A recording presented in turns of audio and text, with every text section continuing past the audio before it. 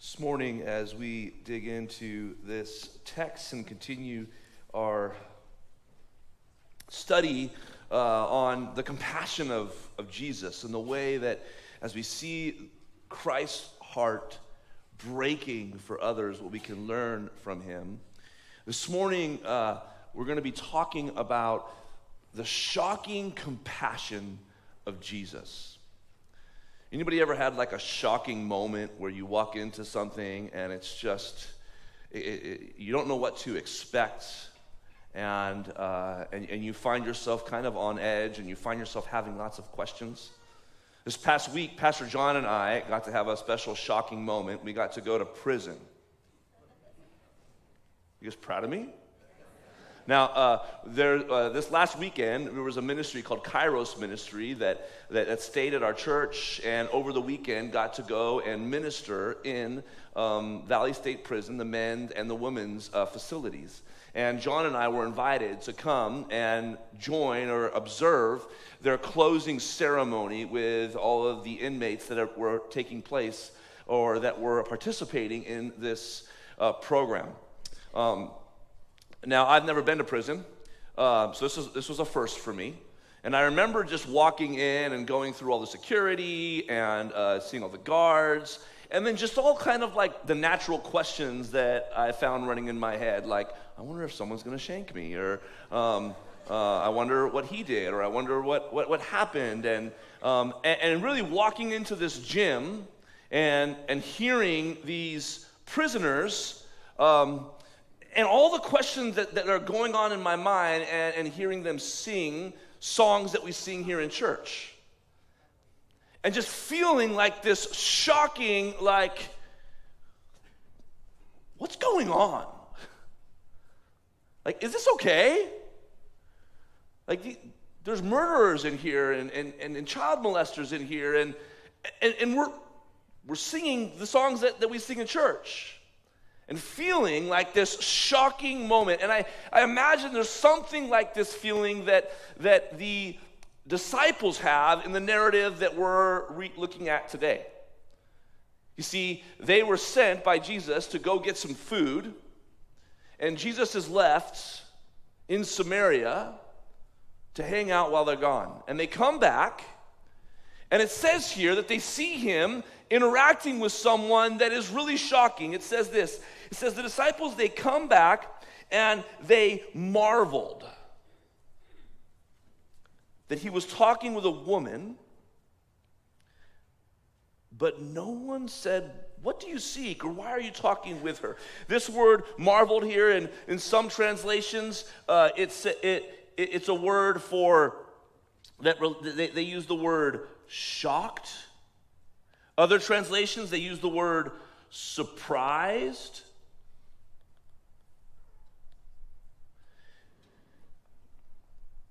And they see Jesus talking with this woman, and if you read in the context here, it's a Samaritan woman. And it's shocking. It's absolutely shocking, and it's shocking for a few reasons. One, she's a woman, and Jesus is a rabbi. And at the time, to have a rabbi, someone who was of the law, to actually talk with a woman was unheard of, if not offensive.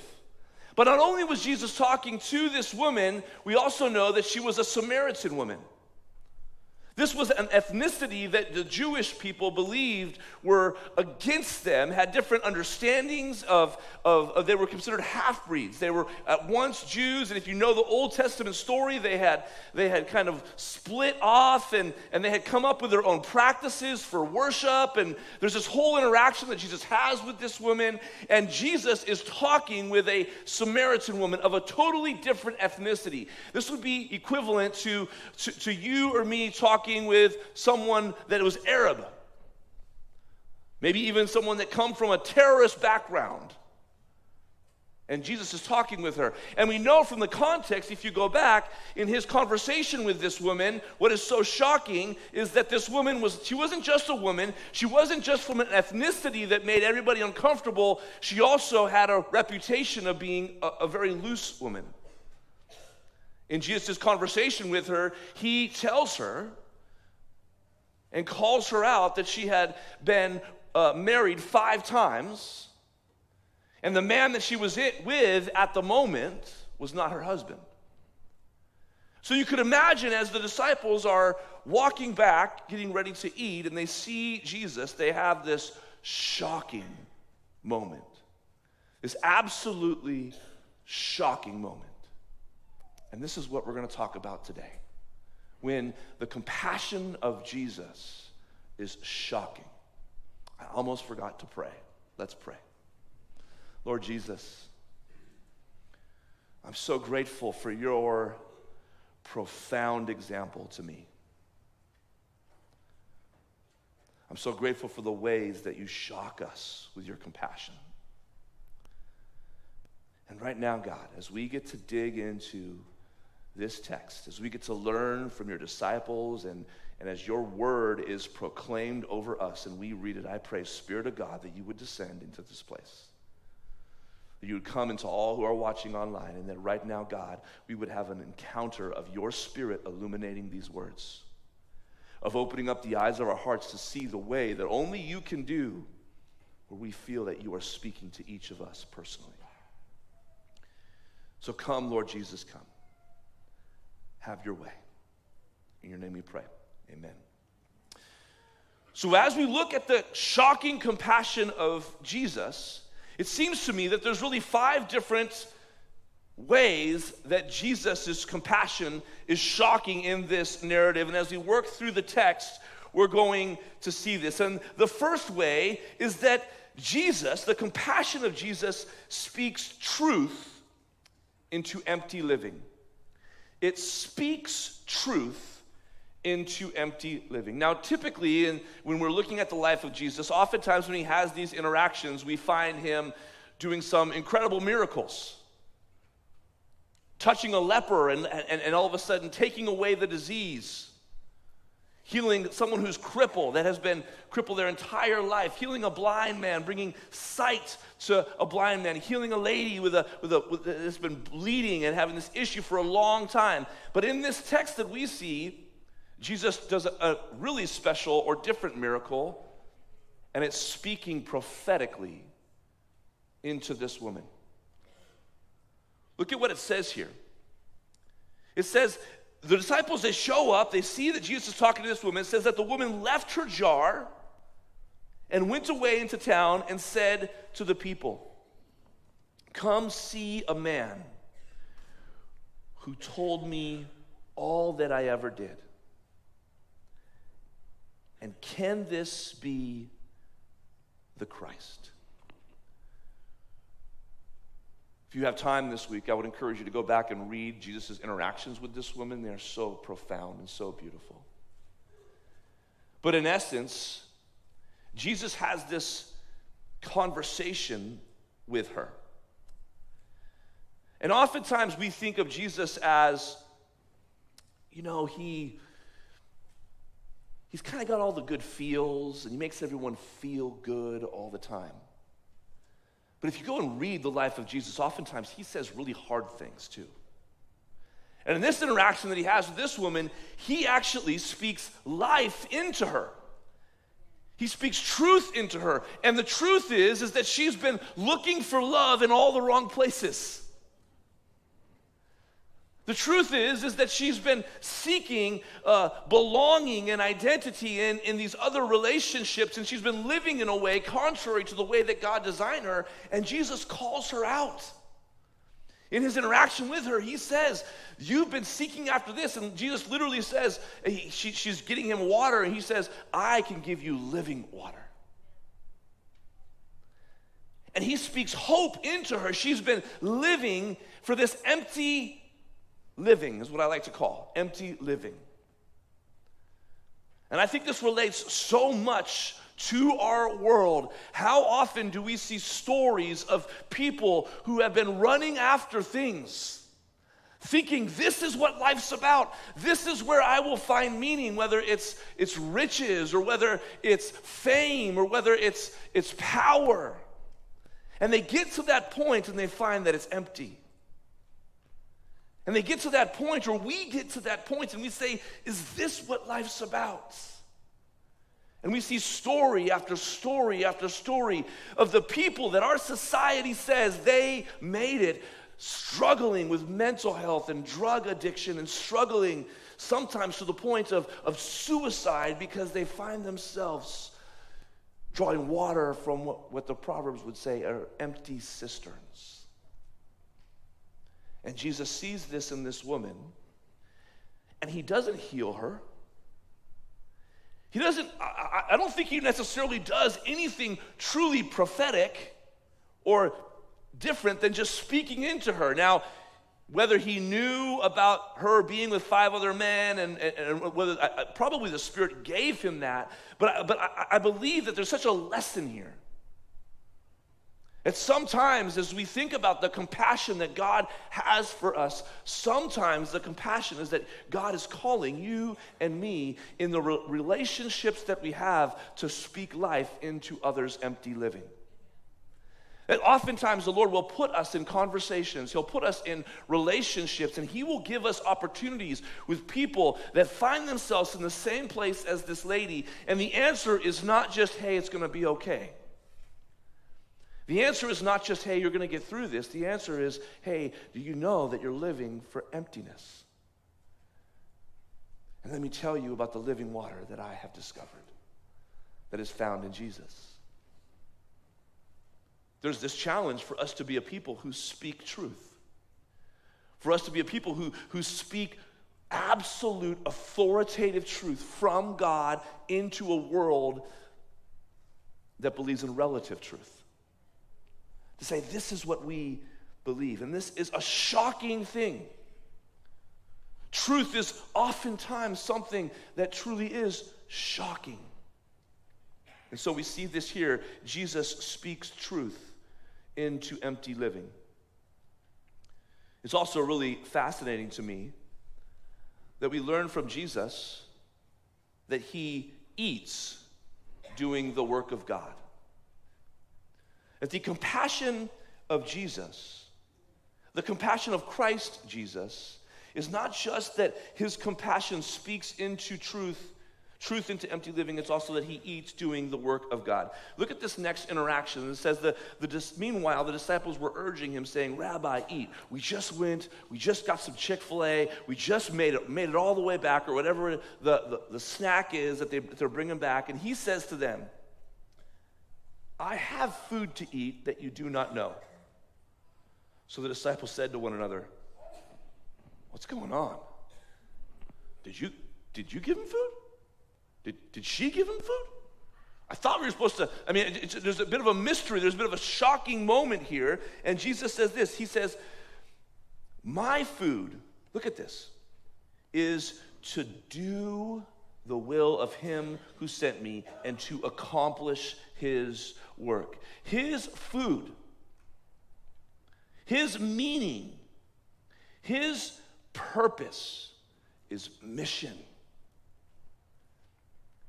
This is what the meaning that Jesus has. This is what drives the compassion in him. It's living on mission. It's not living for his own selfish desires or his own ambition. It's to do the work that God has called him to do.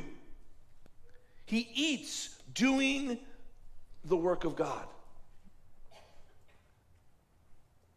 What do you find meaning?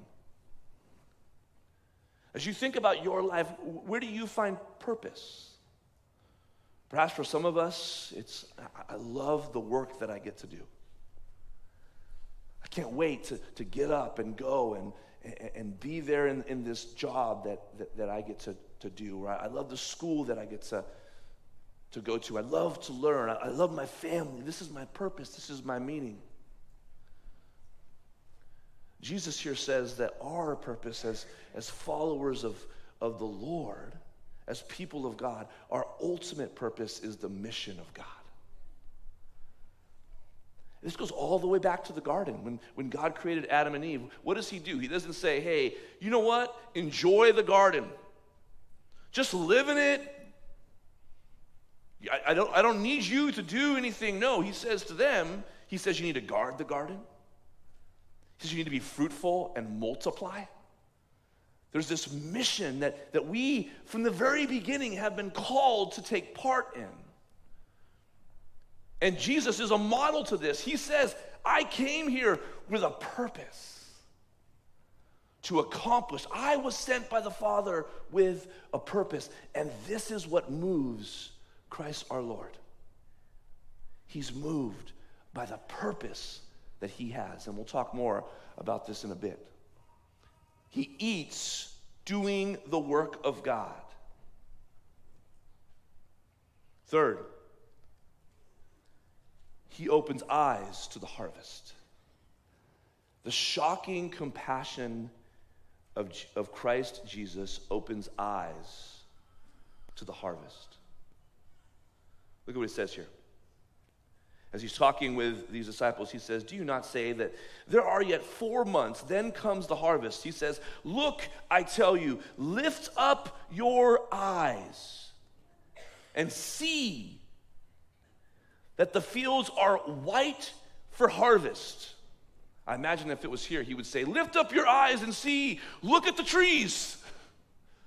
Have you guys seen the trees around here lately?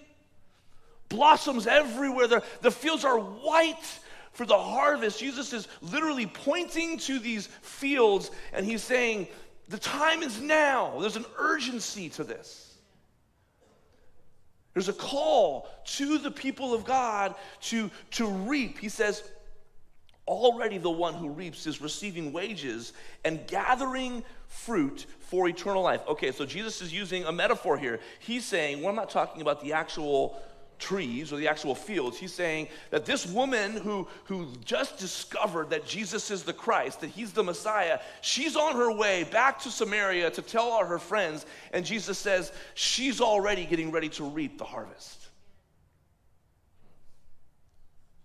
He says, the sower and reaper may rejoice together, for here the saying holds true. One sows and another reaps. He says, I sent you to reap that which you did not labor. Others have labored, and you have entered into their labor. Jesus is literally saying, the time is now.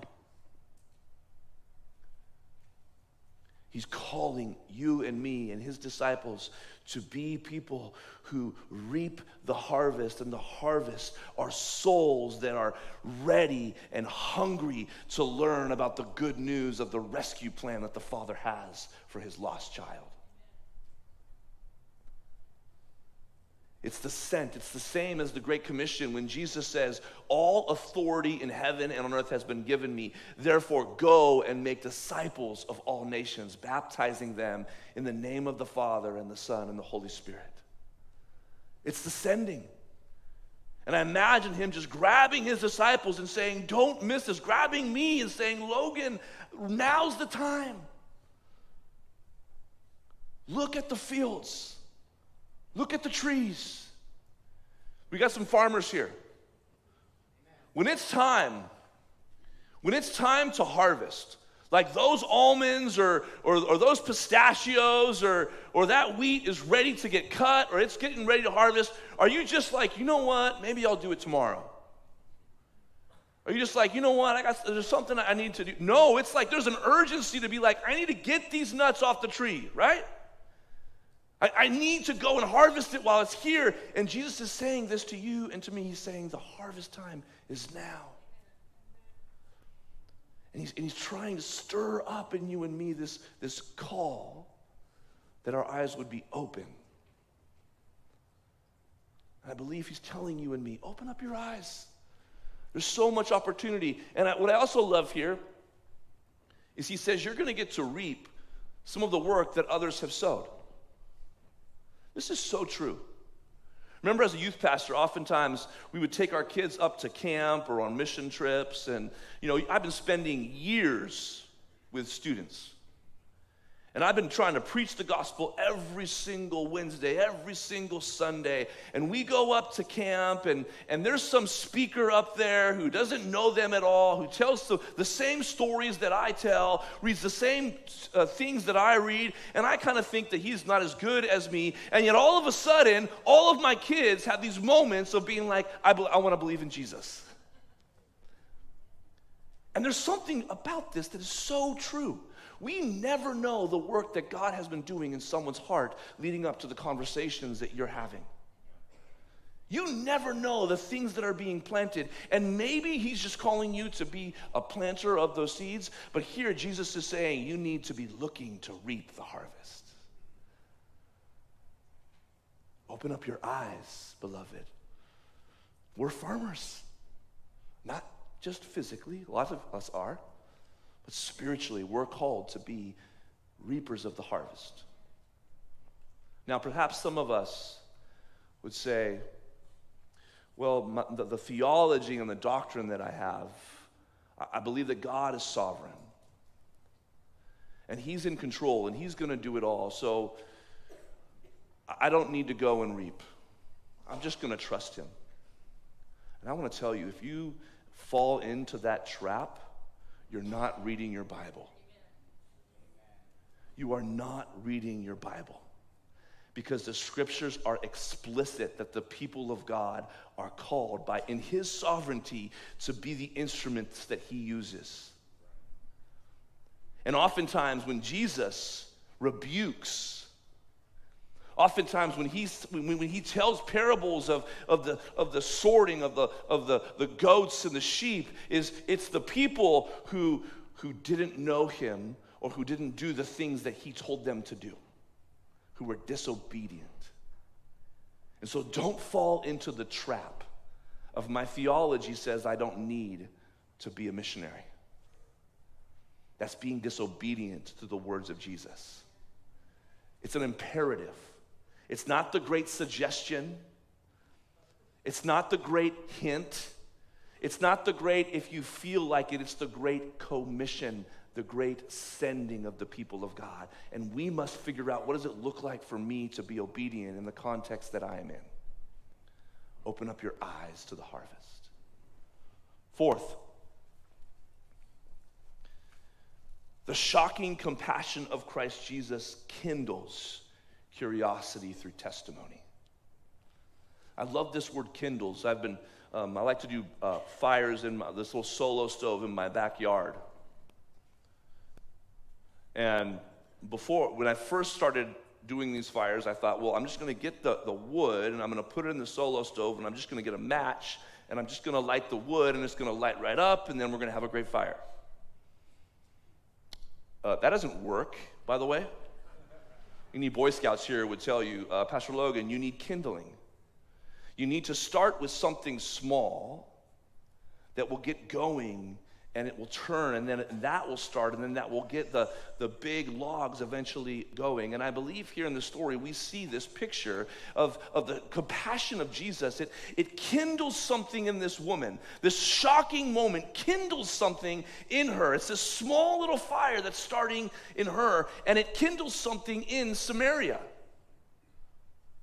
It kindles this curiosity. Look at what happens here. It says this. The woman has gone back to Samaria to tell all her friends, or actually, probably not her friends. She probably doesn't have a lot of friends, but to tell her neighbors in the community. It says, many Samaritans from the town believed in him, Jesus, because of what? The woman's testimony. This is the power of story. I would just add my amen to Pastor Doug's sermon a couple weeks ago when he talked about that your story is enough, that the story, the gospel story of the way that Jesus has grabbed a hold of you, that is one of the most compelling ways to share the good news of Jesus. And we see this here. Her story, she says, I was just at this well. And I was just getting water, and I was getting water in the middle of the day because that's the time when no one's there, and I didn't even want to see anyone because nobody likes me. And all of a sudden, there's this rabbi that shows up. And you know what happened? He was a Jew, and he talked to me. And he didn't just talk to me, he told me everything I ever did. And he offered me living water. And there's this compellingness about her story. And so when the Samaritans came to him, they asked him to stay with them. They're like, Jesus, you need to teach us more. And he stayed there 2 days. And many more believed because of his word. The shocking compassion of Christ Jesus kindles curiosity through testimony. Powerful, powerful truth. I also find it shocking because notice, this Samaritan woman, does she go to evangelism training? Does she go to seminary to learn about how to save all the Samaritan people? Does she go to a special Bible study? No, she just came to understand Jesus, and this is just in time evangelism. God gave her a story, and now she has a story to tell. And my friends, way too often we talk ourselves out of sharing the good news of Jesus because we think we're not equipped enough or competent enough or empowered enough or charismatic enough, and all people need is your mumbling over your story. Because it's your story that can change everything. Now hear this, your gospel story. The story of how Jesus got a hold of you. Share your story. Be someone that kindles curiosity in the culture around you. And as you think on this, don't miss this though. The shocking compassion of Christ Jesus sparks miracles of salvation. We can do all the kindling that we want, my friends, but we do not have the sparks to light hearts on fire. The only one who has the power to change hearts is Jesus himself. Now, we are called to go and to be instruments that are used by him and to trust in him, but also to ask for these moments where people will come to a saving faith in the Messiah, Christ Jesus. That's what the word Christ means. Did you know that? The word Christ means Messiah. And this is the shocking compassion of Jesus. Look at what it says here. It says that the townspeople, they said to the woman, it is no longer because of what you said that we believe. For we have, look at this, we've heard for ourselves. And we know that this is indeed the Savior of the world. It said, we've heard for ourselves. All of a sudden, what was kindling in them, the curiosity that was kindling in them, became personal. Turn to the person next to you and say, it's personal. It's personal. It's a personal experience with the living God. And they heard for themselves. This reminds me of John chapter 3, verse 16. Just a chapter earlier, Jesus has an interaction with a much different person, a guy named Nicodemus. And in this interaction with Nicodemus, he's asking these questions about how do you get born again? And Jesus says this famous verse that you've probably heard many times. Jesus says, for God so what? Loved the world. The world there, I always love to insert my name there. I'm part of the world. For God so loved Logan, that he gave his only son, that whoever believes in him should what? Not perish, but have eternal life. Now, oftentimes we stop at verse 16. But there's so much more to this. Look at verse 17. He says, for God did not send his son into the world to condemn the world, but in order that the world might be saved through him. That the world might be saved through him. The world, this is all people, could be saved through him, the Savior. This is the same as, you can see chapters 3 and chapter 4, the people now say, we know this is indeed the Savior of the world. And these are Samaritans. These are people that are very different. These are people that the disciples don't like. And they're discovering the incredible gospel of Jesus Christ.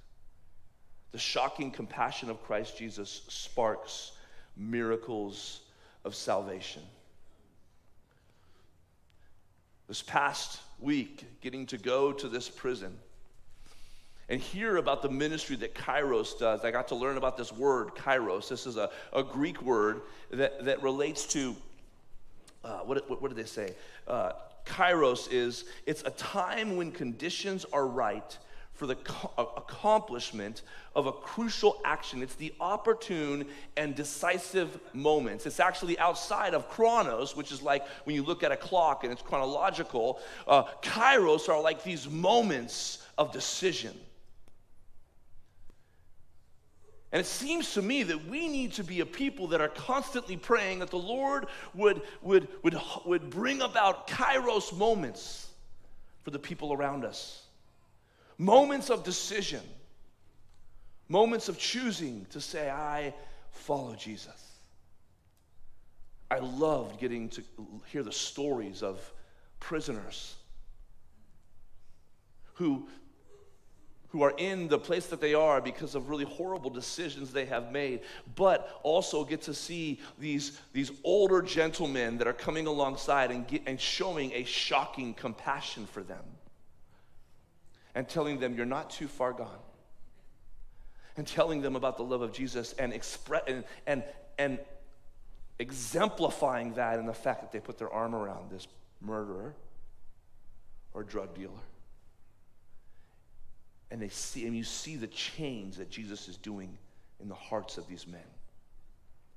And you see the hope that they have of all of a sudden saying, even I can belong. And as you hear this, I don't want you to miss this, congregation. I don't want you to get so caught up in our call to go and harvest that you miss the most important piece to this, is that as we read this story, we should see ourselves not just as the disciples, we should see ourselves as the woman at the well. We should see ourselves as the one who was after the empty living. And Jesus shows up. Jesus seeks after you, and he finds you. And he seeks you. Turn to the person next to you and say, Jesus seeks you.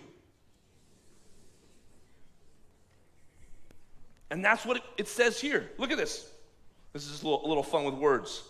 The shocking compassion of Christ Jesus seeks you. S, he speaks to you. E, he eats doing the work of God. He opens your eyes. He kindles the curiosity, and he sparks the miracles of salvation. Jesus seeks you. It's personal. And for some of us, as we read this text, perhaps before we go out and share the good news, we need to receive the good news and say, oh my goodness, this can be for me too. I'm not on the outside, I can be on the inside. And all that it takes to be on the inside is to come to a personal relationship, to join the people, the Samaritans who say, we have heard this for ourselves. Beloved, my prayer is that we would not miss this incredible invitation from Jesus. And so as you reflect on this, the question is, what will you do with the compassion of Jesus? What will you do with the compassion of Jesus? Above all, the beginning is just that we receive it, that we reflect on his incredible grace and the fact that he has sought after me. But I would encourage you to ask yourself, how can I respond to this compassion? For some of you, it may be thinking, oh man, I need to go have a conversation. I need to go speak truth into someone and maybe take the level of our conversation to another level. And hear this, I said conversation, I didn't say sermon. Oftentimes it's just, I need to ask better questions. Go look at the way that Jesus talks to the woman at the well. It's all with questions. For some of us, it might be, I need to start putting myself around others who are hungry. That's why we want to encourage you to come on Wednesday nights to celebrate recovery. It's an incredible opportunity to be a part of something that is very raw and beautiful. I don't know what God is speaking to you right now, but I want you to have space to write it down.